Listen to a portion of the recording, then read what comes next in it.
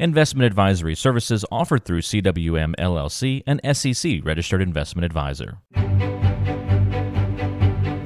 It's time for the Money Night Podcast with certified financial planner Wade Chessman. Glad to have you back on the Money Night Podcast alongside Wade Chessman, who is President and Wealth Advisor at Chessman Wealth Strategies. He's also a certified financial planner and certified Kingdom Advisor. I am Ben George. Today we're talking about birthdays, Wade. I know maybe we don't celebrate our birthdays as much as we get older, right? Mm-hmm. We probably don't think about that number next to our age as much as we did when we were younger. But when it comes to retirement planning, there are some key birthdays you got to pay attention to. Sure. So we're going to talk about that today. We got a list of birthdays, and some of these you're probably going to be aware of and say, oh, yeah, I knew that already. But I think there's going to be some information in here that maybe you weren't aware of or it's not as common of knowledge. And so there are some planning opportunities that you don't want to miss out on and you want to be prepared for when they arrive. So we're going to take you through these ages today. Wade, what do you do for your birthday now when it rolls around? Oh, what do I do for my birthday? I still like to have fun. You know, I got really gypped on my 50th birthday because it was during COVID. I wanted to have a big party and everything. Still had a great time, but I don't know. It's not as exciting as it once was, of course, but I like to have fun and celebrate. Yeah, I'm kind of the same. I like to have a nice dinner, see a few friends, maybe go out for a little bit, but it's definitely not the same as it was back when we were in school. So no, things change. That's but right. We're going to take you through some birthdays. Again, we'll have a Kingdom Minute as well a little bit later in the Monday Night Podcast, so stay tuned for that. And again, you'll find everything we do online at chessmanwealth.com. All right, let's take you through some ages here. I know people often think, hey, 60s is kind of when retirement ramps up, but starting at age 50, there's a pretty big planning opportunity. Oh, for sure. And that has to do with the fact that that's when you're eligible for many of the catch-up provisions in your various plans. If you're, we've talked about the health savings account. A lot of people forget about that one. When you turn 50, you're eligible to put more in. IRAs, Roth IRAs, 401ks, 403bs. There's many different retirement-oriented vehicles that when you turn 50, you have an opportunity to be able to put more in or do some catch-up provision. So sometimes it's overlooked, but if you're going to turn 50 December 31st, many of these will let you do the catch-up even for the entire year. So the year you turn 50 is a good year to look at all your retirement plans, health savings accounts, other vehicles, and see what kind of extra opportunity that you have maybe to put some more funds away. So that's a really important date for lots of different investments. Yeah, I think it's a good time too. I mean, even if you have been a good saver, we call it a catch up because it's a chance to catch up if you made up lost ground. But still, even if you are in a good spot, having this extra money to be able to stack away can really increase your chances of a successful retirement. Right. I mean, it was designed for people when they're kind of in the higher income phase of their life to be able to put more money away. But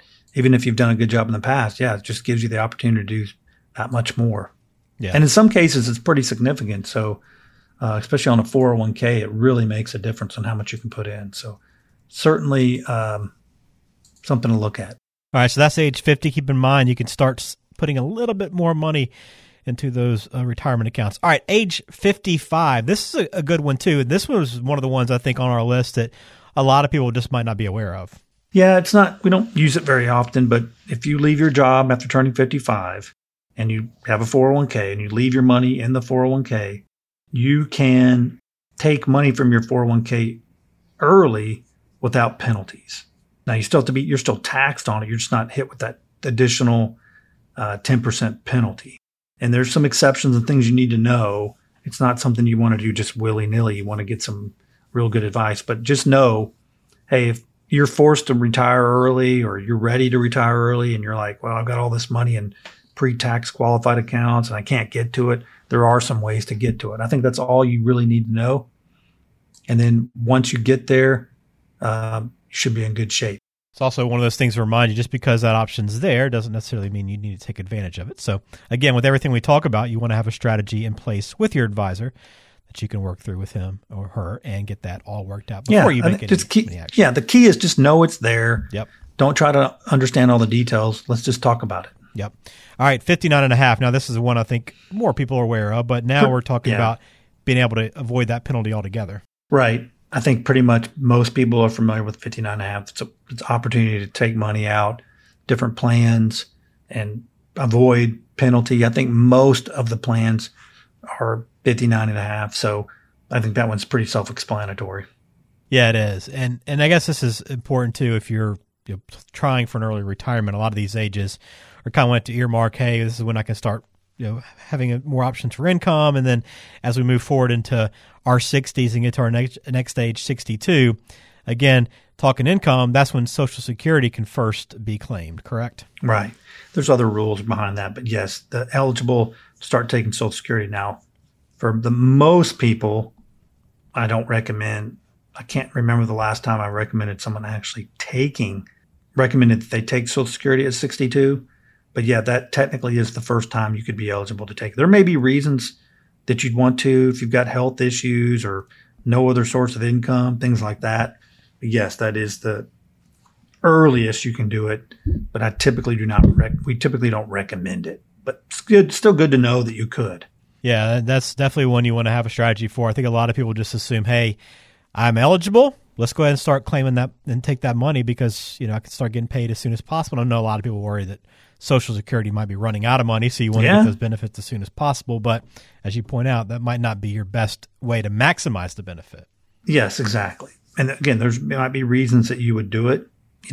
If you're, for example, if you're a widow, it might be smart to take your benefits at early and turn on your spousal benefit later. There's some advanced ideas out there, but it's a good number to be aware of. I think that's the key with all these. Just be aware that these numbers are there, and so that you're not left, caught off guard, and then you can do some additional research to determine, hey, what's the best thing for you. All right, so that's 62. Another big one here, 65, is Medicare. And again, if you are looking to retire before 65, this is that age you need to start planning for because healthcare costs are so expensive, but this is when you actually have a chance to turn this on. Right. Big, important number.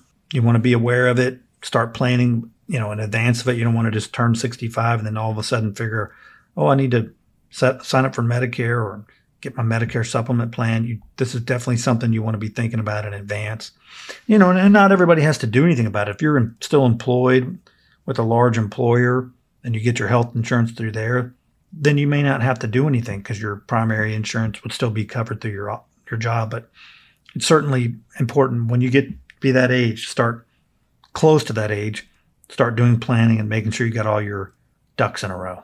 All right, so that's 65. What about 66 or 67? This is the full retirement age for Social Security, correct? Yeah. So, we talked about you could take Social Security at 62, but for most people, we recommend waiting to your full retirement age. And depending on when you were born, the younger you are, the older your full retirement age is.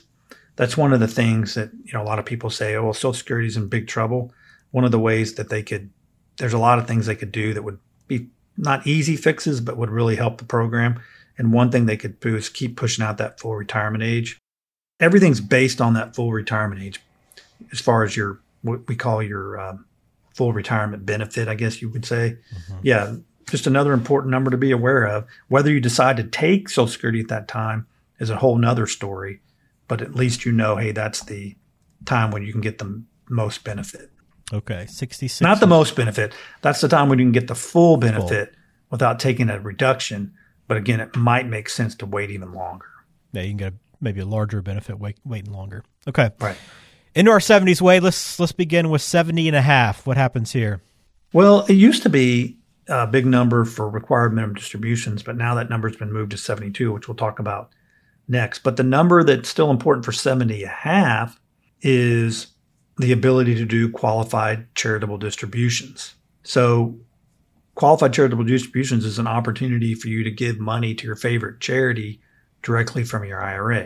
And we've talked about this in the past. You might go, well, why would I want to do that? Well, the way the tax code is written right now is a lot of people don't have the ability to itemize. Their standard deduction is so high that any gifts they do directly to their favorite charity, they really don't get a deduction. They don't get any tax benefits. But instead, if they take the money out of their IRA and do it directly to the charity, then that distribution is not taxable. So it's a way, kind of a backdoor way of making that contribution deductible. In addition, it reduces the amount of future required minimum distributions as well. So 70.5 is a really important number for that qualified charitable distribution. A lot of people think, oh, well, I can't do that because now it's 72. For some reason, they left required minimum distributions at 72, but they left QCDs at 70.5. Don't ask me why. Yeah. I don't know why the half. That's all, who knows? I do love the half birthday. And that's literally 6 months past your birth date, right? This is a literal 70 and a half. Yeah, exactly right. Okay. 72. So let me go back to that. So if you're turning 70.5 this year, I talked to a gentleman the other day. He's turning 70.5 this year. My suggestion was, hey, wait, don't do any more charitable giving. Wait till you turn 70.5 and then start doing all your charitable giving. In his case, out of his IRA, it made a lot of sense. So the year you turn 70.5 is a good year to reevaluate how you're doing your charitable giving. All right. We'll wrap it up with age 72. You mentioned the RMDs here, but I already stole your thunder. Yeah, this is kind of the final age on our list, but this is when you have to start taking them. And this could even change too, right? I mean, anything could change. The government's talked about changing that again, but it used to be 70.5, now it's 72. There's some planning opportunities around that. Yes, it's important to understand that once you turn 72, you got to start taking those RMDs. And if you don't take them, there's a huge penalty for not doing so.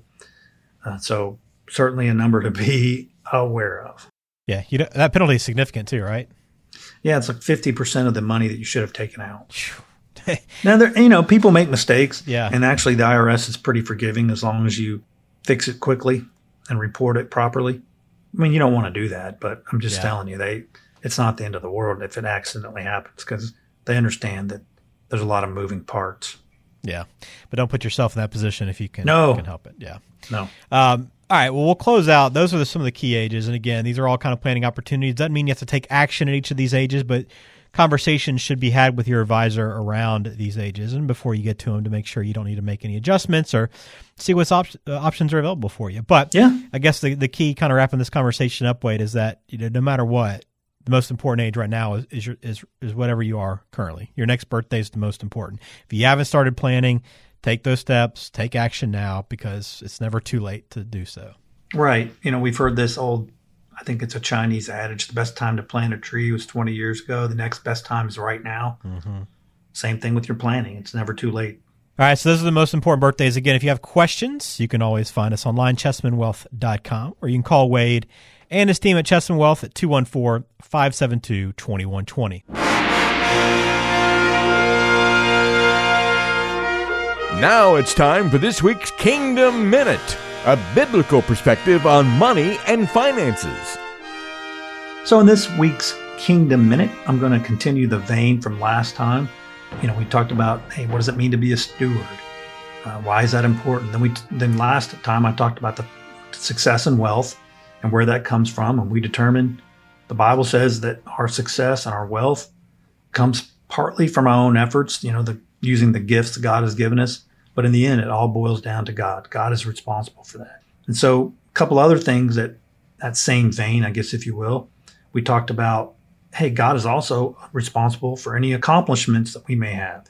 All that we have accomplished, you have done for us. That's Isaiah 26:12. So again, we think, oh, well, look at me. I'm so great. Look at all the things I've done. In the end, God is the one that gives us those accomplishments. And he also gives us our skills. A lot of us think, wow, I've got all these great skills that I have. And again, you have to take what God has given you and use them. But it says every skillful person in whom the Lord has put skills and understanding to know and how to perform all the work. That's from Exodus 36:1. So God has given us all unique skills. People have a wide variety of abilities, manual skills, intellectual capacities, giftedness.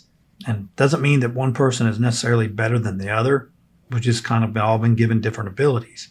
So, I think that the story of God's role in creating an individual's wealth stands in big contrast to the assumptions, of our culture. Most people believe that they alone are responsible for their job, skills, success, promotions, and wealth creation. But God's word tells us differently. So success and wealth come from the Lord, and it's important to understand it. And it helps us have a better perspective, I think, on when things go well, when things don't. It helps us understand that, hey, God truly owns it all, and he's the one that gives us our skills and abilities. and it helps us stay a little more humble when things are going great and we think we got it all together. So that's this week's Kingdom Minute. Looking forward to next week. Thank you, Wade, as always, for that, and we appreciate you listening to this episode of the Money Night Podcast. We have these Kingdom Minutes every week. If you like what you hear, please subscribe to the show. We'd appreciate that. Also, you can leave us a review and get in touch with Wade if you have questions. If you want to discuss anything further, want to get your plan started, whatever it is, you can find them online, chessmanwealth.com. While you're there, you can find any of our past podcasts, plus a lot of other resources. I'm telling you, no matter where you are in retirement planning or in your career or life, you'll find some valuable resources there and tools to help you towards your financial future. All right, Wade, thanks for your time as always today, and we'll catch up soon. Sounds great.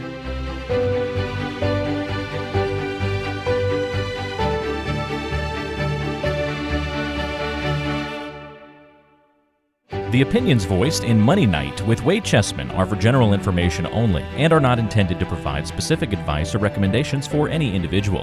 Past performance is no guarantee of future results. All indices are unmanaged and may not be invested into directly. Investing involves risk, including possible loss of principal. No strategy assures success or protects against loss. To determine what may be appropriate for you, consult with your attorney, accountant, financial, or tax advisor prior to investing. Guests on Money Night are not affiliated with CWM LLC. Investment advisory services offered through CWM LLC, an SEC registered investment advisor.